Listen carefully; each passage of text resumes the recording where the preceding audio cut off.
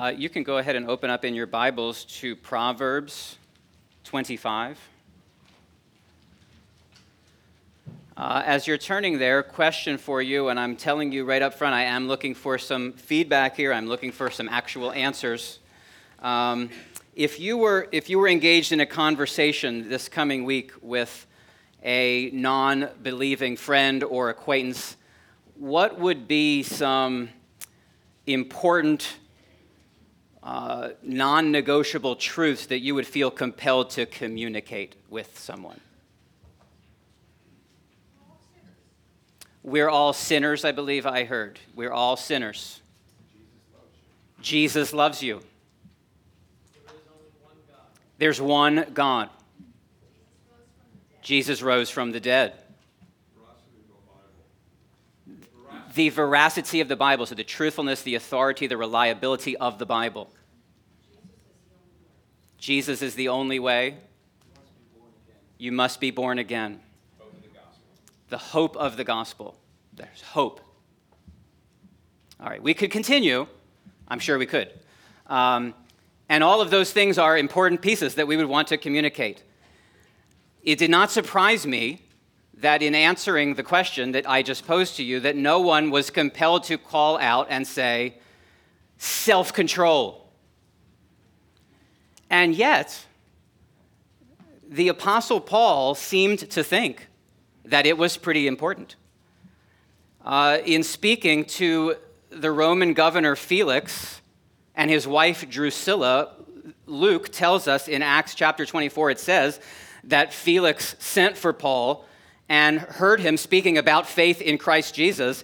And it says in Acts 24, verse 25, as Paul reasoned about righteousness and self-control and the coming judgment, Felix was alarmed and said, "Go away for the present. When I get an opportunity, I will summon you."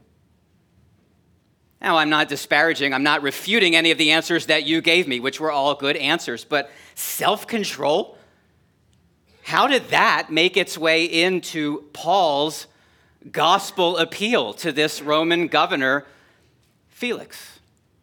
Evidently, self-control is more important than we might think that it is. Saying no to temptation, saying no to wrong desires is not the gospel. Do not misunderstand me.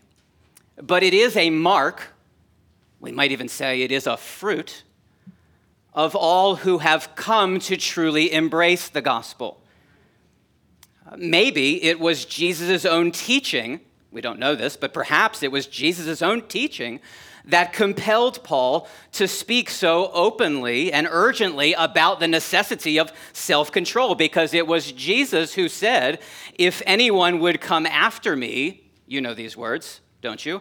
"Let him deny himself and take up his cross daily and follow me." The call to follow Jesus is a call to exercise self-control, to deny ourselves.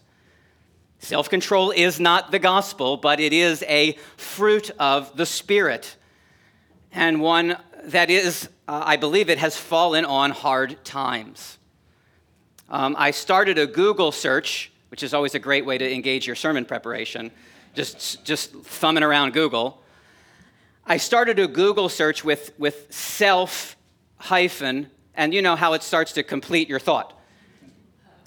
And it completed my thought in many ways. Self-esteem was number one, perhaps not surprising. Self-conscious, self-deprecating, self-righteous, self-sufficient, self-storage near me. Self-actualization, self-destruction even, but not self-control. If there was a continuum that goes on the one side from legalistic and restrained and ascetic on the one side to licentious and reckless and hedonistic on the other, I don't think I need to persuade you which side of that continuum our culture is on. When our desires speak, we listen. To do otherwise, we're told, is to deny our humanity and even to do harm to our identity. But no matter how it's regarded in the world, self-control is, in fact, a fruit of the Spirit. It's not something that we ought to be ashamed of, not something that we ought to be suspicious about. I think sometimes even in the church, you might think if the culture is so self-indulgent and decadent that we might be the ones waving the banner real high for the virtue of self-control. But I do think many Christians, even when they hear teaching and it sounds like self-effort and hard work, I think many Christians probably assume that that's legalistic and not animated by the Holy Spirit. No matter how self-control is regarded by the world or the church, self-control is a fruit of the Spirit. The Apostle Paul, in his letter to the churches of Galatia, he mentioned 9 fruit of the Spirit. We've been thinking about them all summer. The fruit of the Spirit is love, joy, peace, patience, kindness, goodness, faithfulness, gentleness, and self-control. And we've dedicated one sermon each to those first 8 fruits, and this morning we conclude our study with the fruit of self-control. It's not only Paul that commends the value of self-control to the churches of Galatia, and as we'll see, he actually commends it in many of his writings, but even in the book of Proverbs in the Old Testament. We've been leaning on the book of Proverbs to help us think through and practically apply each of these fruits of the Spirit. And even in the book of Proverbs, we see the virtue of self-control commended. Proverbs 25:28 is where we're going to be spending our time this morning. Proverbs 25:28. Let me pray briefly and ask for the Lord's help before I read this verse and we continue our time in God's Word. Heavenly Father, we thank you for the joy that we've known in being together this morning. We pray, Father, that you would make us attentive now to your word and to this admonition to self-control. Again, perhaps more important than we realized, even as we're reminded in Paul's ministry to that Roman governor Felix. Father, teach us, instruct us, give new life to us this morning by your Holy Spirit. We pray in Jesus' name. Amen. Proverbs 25:28. A man without self-control is like a city broken into and left without walls. A man without self-control is like a city broken into and left without walls. This morning, I want us to think about a presupposition about self-control. Please don't be put off by the fact that I just used the word presupposition. I'll even explain what I mean if that word is like, huh? A presupposition about self-control and the pursuit of self-control. A man without self-control. I'm going to just say this verse a few times because it's actually the only verse. The Proverbs has lots to say about self-control, but there's only one time it actually uses the word self-control, at least in the English Standard Version. It's this verse. So you're going to hear me say it a few times. A man without self-control. Women, you are not exempt by the fact that it happens to use the male word there, a man. A man without self-control is like a city broken into and left without walls. Now, in biblical times, a city without walls was unthinkable. It would be the height of foolishness because it was just inviting destruction. Any band of robbers or a neighboring country could just roll in and take the city at will and bring about the suffering and the destruction of the entire community.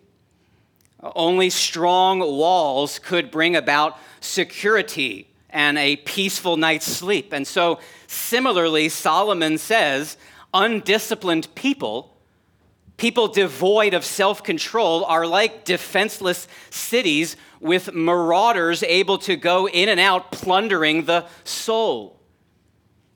A lack of self-control leaves us vulnerable to spiritual attack and destruction. That's the point of Proverbs 25:28.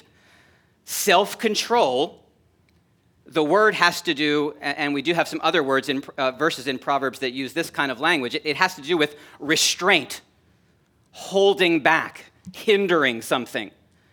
Self-control is the believer's wall of defense against the evil desires that threaten to destroy the soul. If I was to give you the main point of Proverbs 25:28, I think that is it. Self-control is the believer's wall of defense against the evil desires that threaten to destroy the soul. And there's a presupposition involved in this. And when I say a presupposition, what I mean is there's a point that is being assumed and understood and taken for granted at the beginning of a line of argument. So there's a presupposition in the very existence of the word self-control. And the presupposition is this. It's taken for granted as a starting point in our consideration of self-control that the self has in it desires that need to be restrained. There's something in us that needs to be bridled, subdued, held back. The fact that there is something called self-control that is commended to us, that we are to walk in, presupposes that there's stuff in you and in me that needs to be held back. That's a presupposition. But it's wise, I think, for us to pause and consider it briefly because this conviction is so at odds with the spirit of our age. I mean, it just sounds absolutely nonsensical in a society that even now is trying to remake its laws and redefine morality and re-envision even basic human building blocks like gender to allow our feelings and our desires to be recognized and protected as part of an individual's core identity.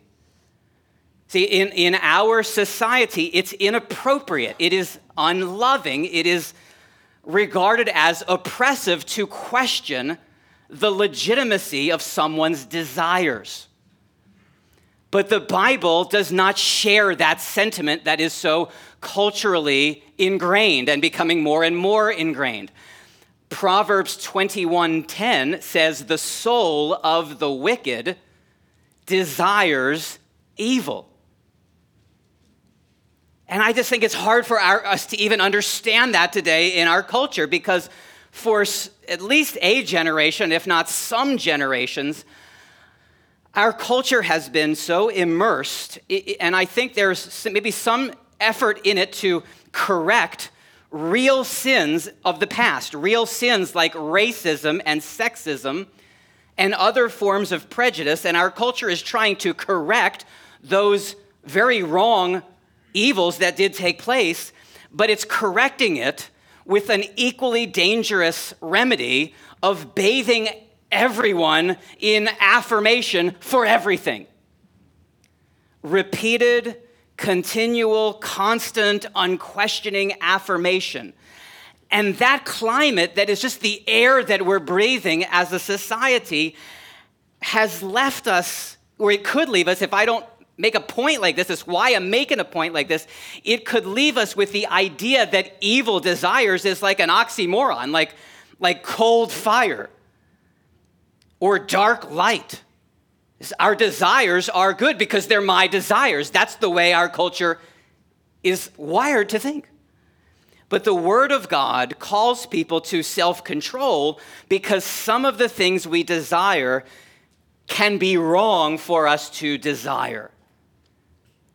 That's not popular because ever since sin entered the world, when our first parents decided that their desires trumped the good words of the God who had made them, ever since then, their offspring, that's all of us, we have considered boundaries on our desires and behavior to be violations of our personal freedom. They feel like curses rather than blessings.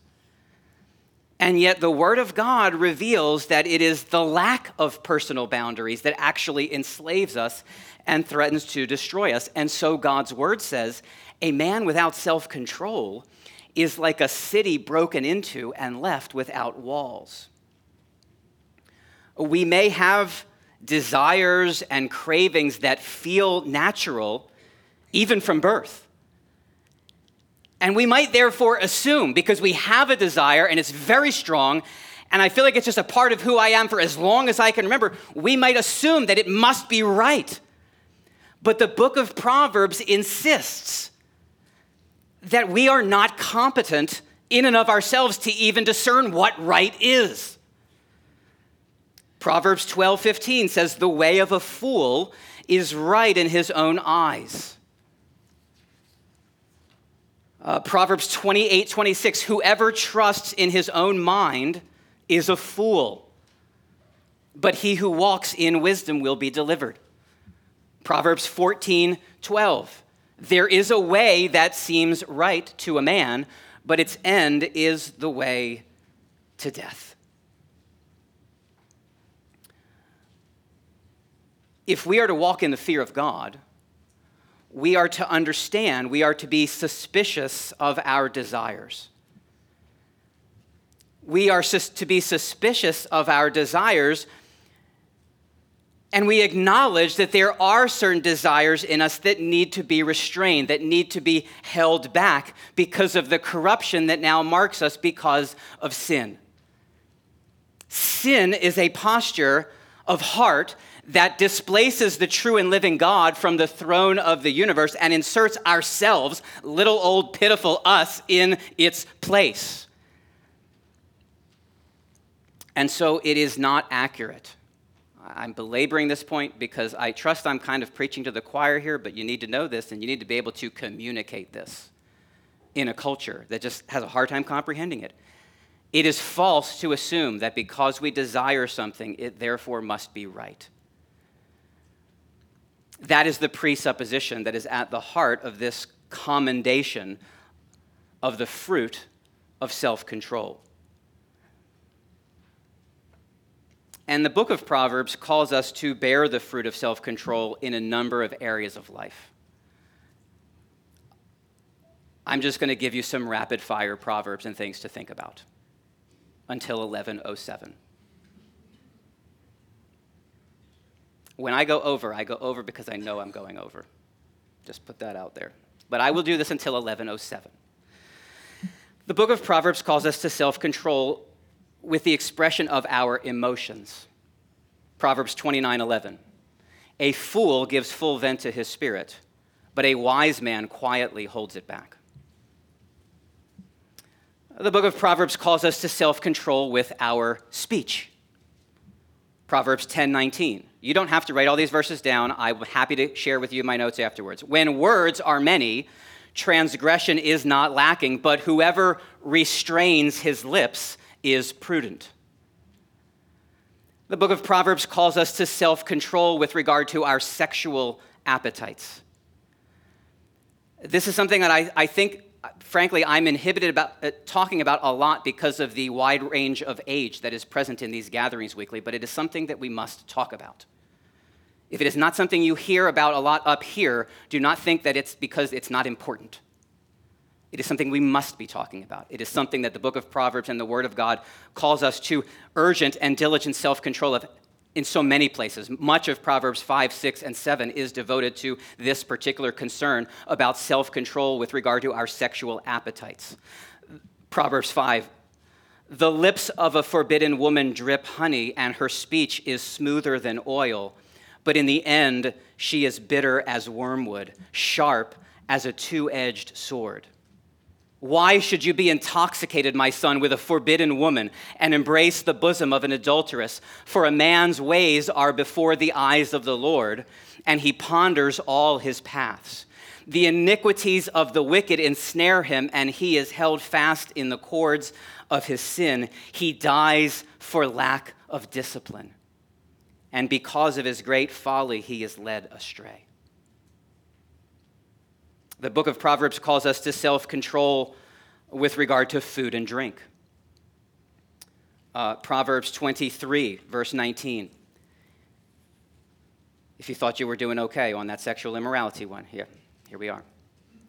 Hear, my son, and be wise, and direct your heart in the way.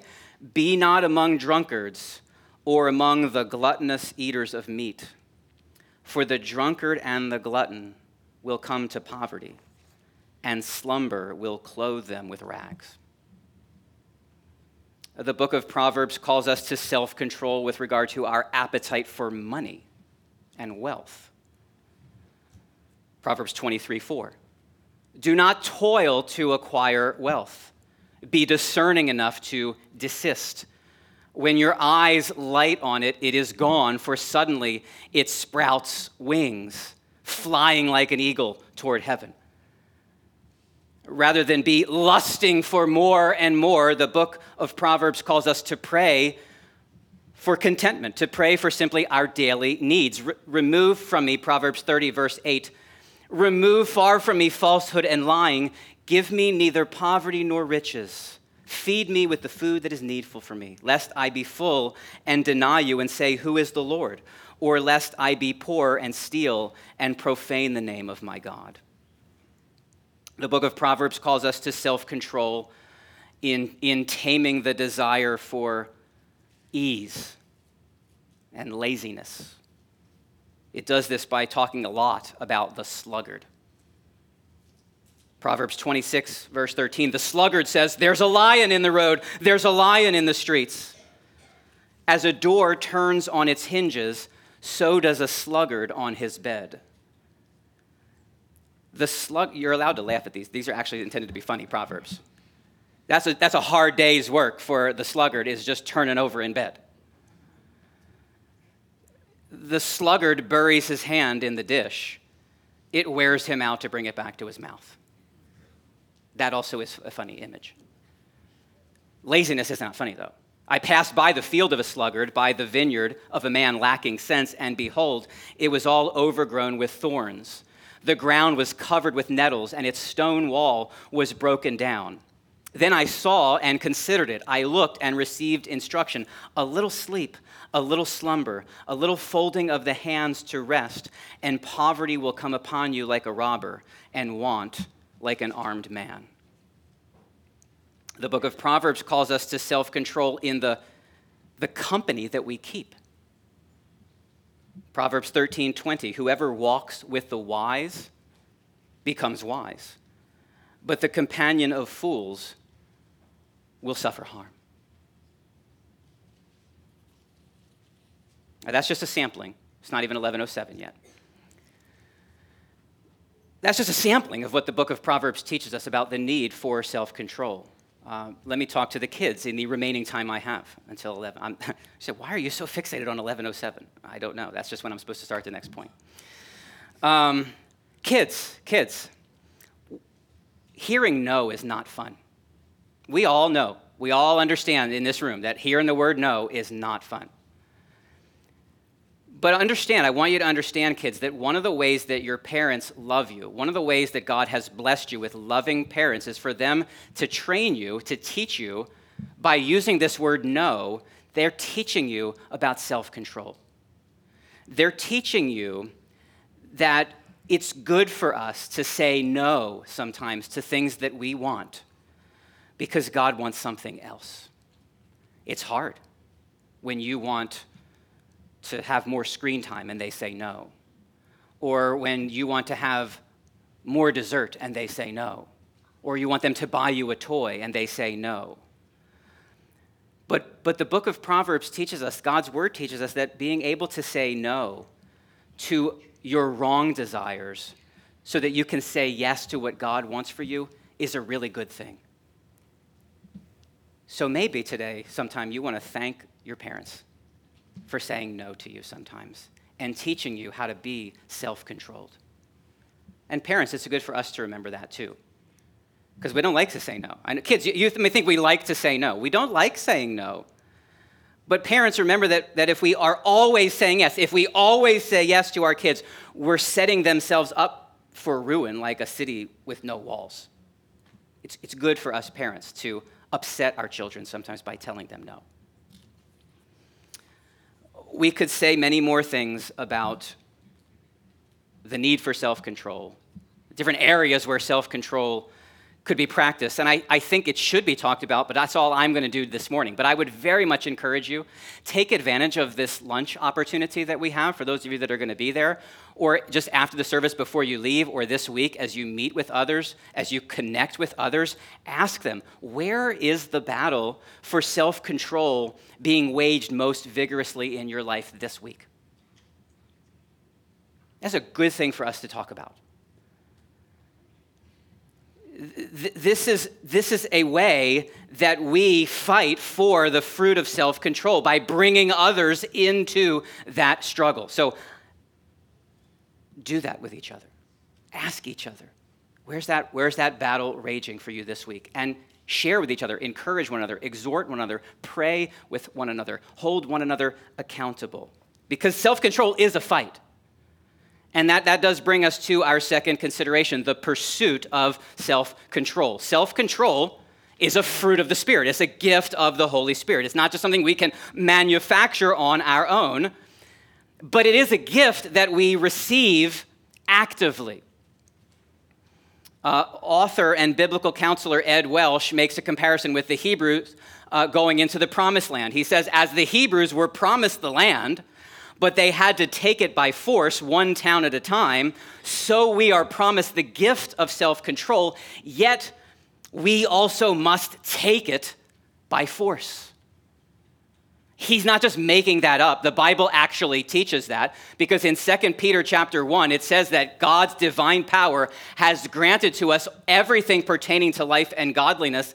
And then it says there in 2 Peter 1, therefore, because you've got this divine power, make every effort. Make every effort sounds like taking something by force. It sounds like diligent, hard effort. Make every effort to add to your faith virtue, and to virtue knowledge, and to knowledge self-control. So the call to self-control presupposes that ourselves are in need of restraint, and thus we must work, we must expend effort cultivating the skill of living a thoughtful, careful life in which we do what is right despite our desires.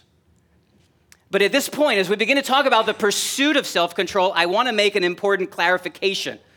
Because you could be sitting here thinking that a life of devotion to God is just a life of constantly saying and hearing no to everything. As if the character of God is like that misleading caricature of Puritanism. Maybe you've heard this, that Puritanism was the haunting fear that someone somewhere must be happy. And if you're here, all this talk about no and restraining ourselves, and this is the will of God, and this is walking in wisdom, is saying no, no, no. You might just think, well, it seems like God's whole agenda for the world is to make everybody miserable with a whole bunch of no's. And that would be very wrong for us to think that way. The people of God do say no to evil desires, to desires that are sinful and contrary to his will, but the pursuit of self-control is not one of just say no. If I was to say to you right now, I guess I am saying to you right now, do not think of a circle. What did you all just do? No. You just thought of a circle. That's right. Just saying no, just saying don't, does not help at all. We say no to the evil desires that need to be restrained by saying yes to wisdom. By saying yes to the superior power and pleasure of the fear of the Lord. So let's just say, again, I don't belabor this often in messages with a wide range of age in the room, but let's just say you're tempted to look at something inappropriate online, and it is a very strong temptation, and you feel that it is not possible to resist, and as you are preparing to click on the link, someone walks into the room and says, stop. If you do not click that link right now, if you do not click it tonight, if you shut that down, I have in this bag $1 million cash, and I will give it to you tax-free right now, no questions asked. I believe that you will suddenly have found the gift of self-control that perhaps a minute earlier you felt you didn't have. Now, I'm not sure sometimes why some things I say make people laugh and other things that I think might make someone laugh makes them laugh. That's maybe kind of humorous if there weren't people in the room right now who were in self-confessed bondage to sexual immorality. I'm simply saying we don't just work for self-control by saying no to something, but by saying yes to something. And that yes is wisdom. That yes is the revelation of who God is, that produces in us the fear of him, that makes, as I prayed earlier, the passing pleasures of sin go strangely dim in light of his glory and grace.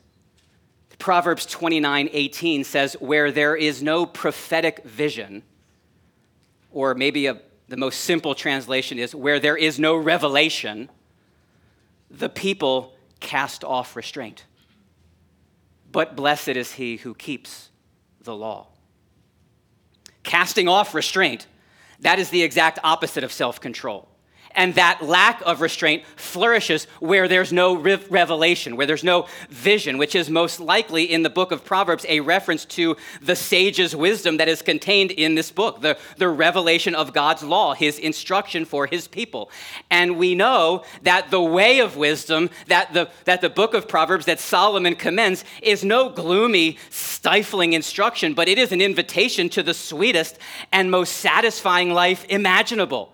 Proverbs 3:13 says, blessed is the one who finds wisdom and the one who gets understanding. For the gain from her, the gain from wisdom is better than gain from silver, and her profit better than gold. She is more precious than jewels, and nothing you desire can compare with her. Wisdom is better than a tax-free bag of $1 million.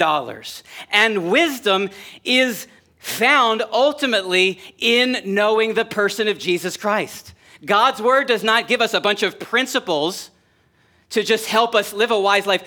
It gives to us a person, a living person, a glorious person, the Lord Jesus Christ, in whom are hidden all the treasures of wisdom and knowledge.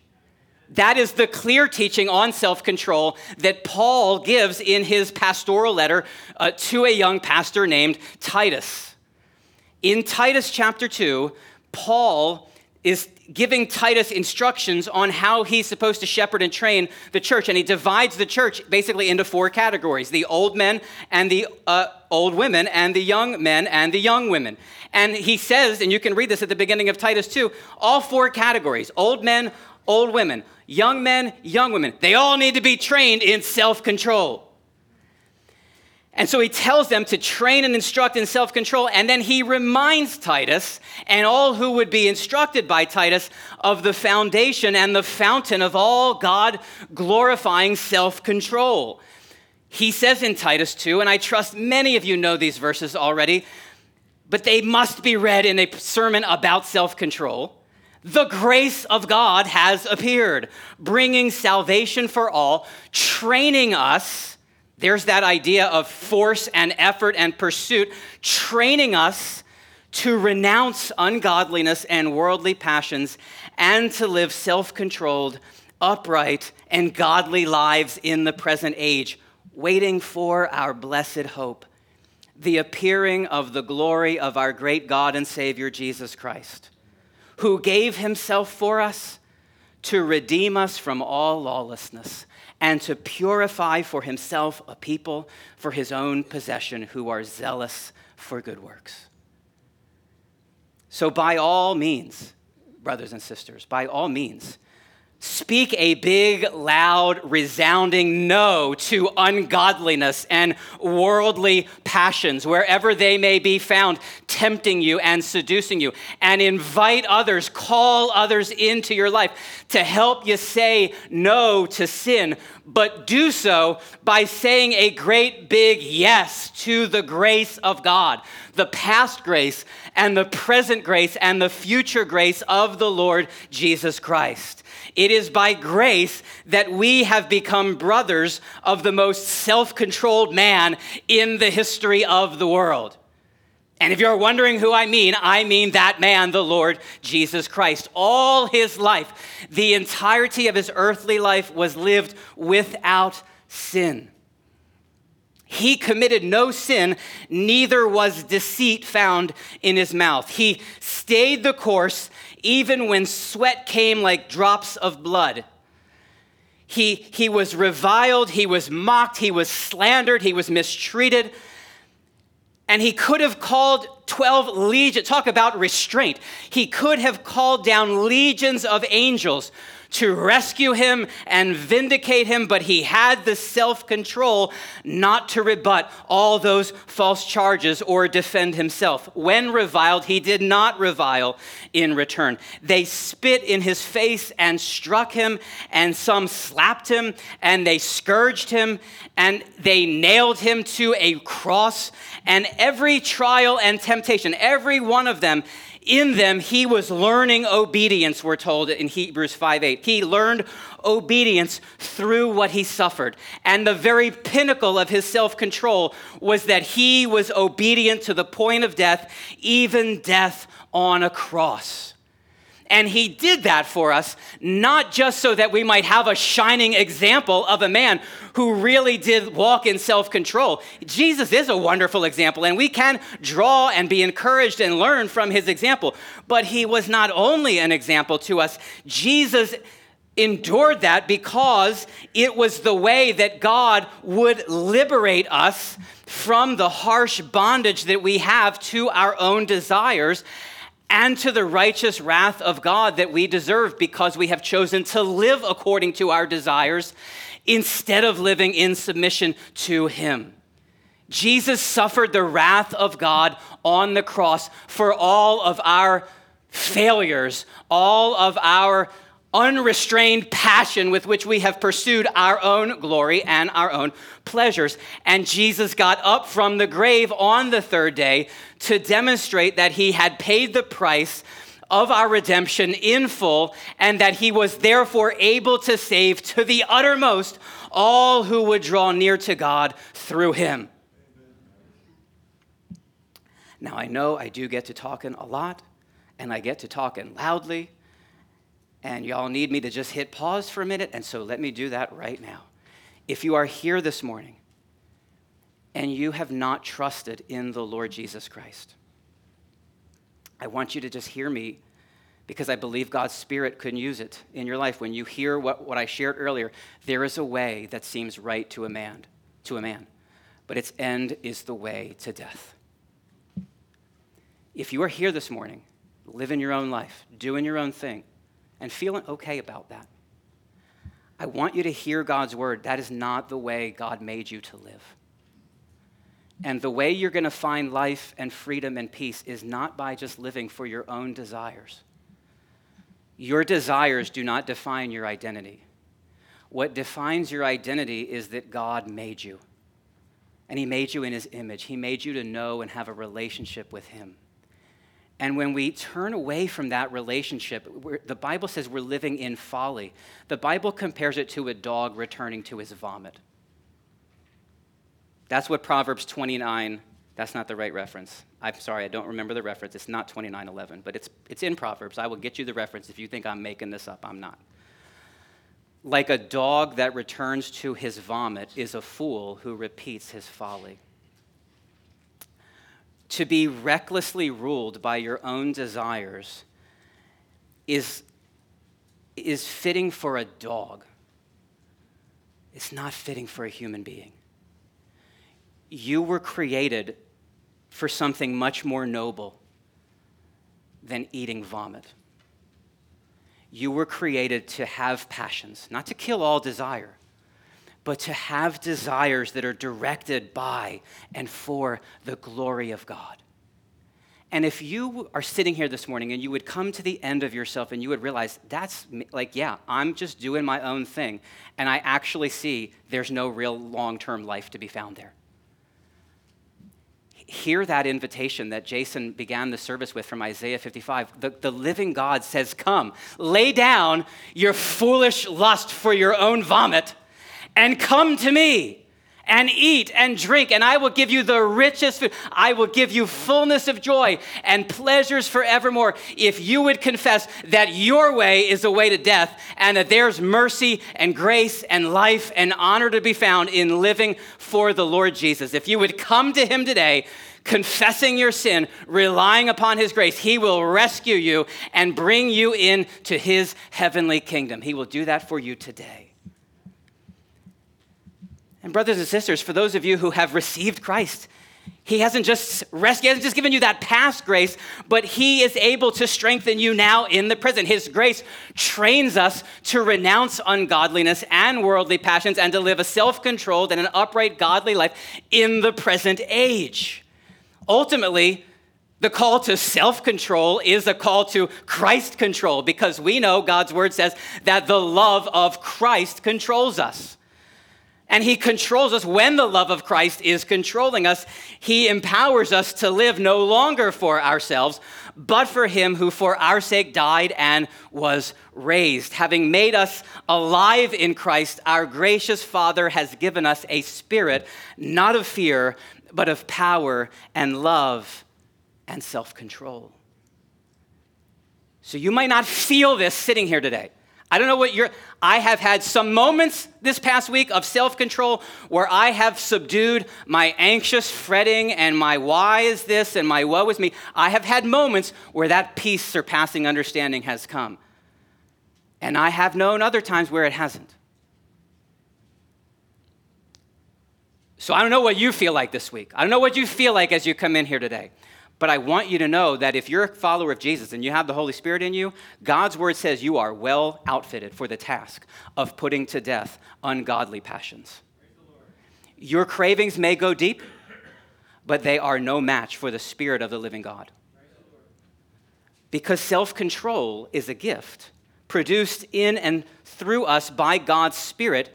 Christians can and should be the people on the planet most hopeful about growing in self-control. And it is growing. It is a life of struggle. It is a life of fits and starts. It's growing and struggling and stumbling and lamenting our weakness and confessing and repenting and do it again. And as we do all of that, we're waiting for that future grace of the Lord Jesus. We're waiting for that blessed hope when Christ completes the good work that he has begun in us, when there is no longer any raging war inside of us, when faith will have become sight, when we see Jesus as he is and thus become like him. God's word is true for you, Christian. As we have borne the image of the man of dust, we shall also bear the image of the man of heaven. That is your destiny, Christian brother and sister. You will bear the image of the man of heaven. You already bear his likeness now, but the day is coming when faith becomes sight, when you see him as he is, and you will perfectly reflect his image as you were made to. We will be made perfect in self-control and in every other fruit of the Spirit.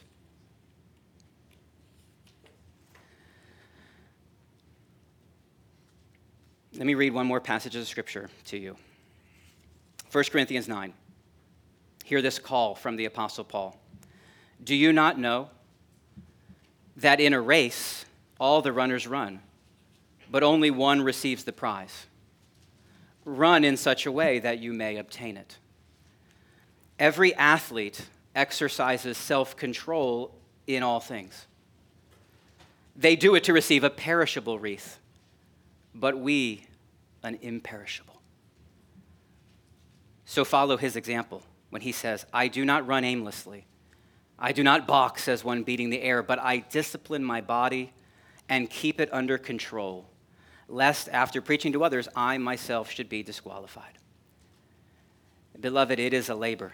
It is a hard, wearying labor to fight for self-control. But as you labor and wait, look to that imperishable crown. Do not lose sight that we are headed towards that endless life till all the ransomed church of God be saved to sin no more, where we'll never have to worry about wrong desires in our hearts or in the hearts of others.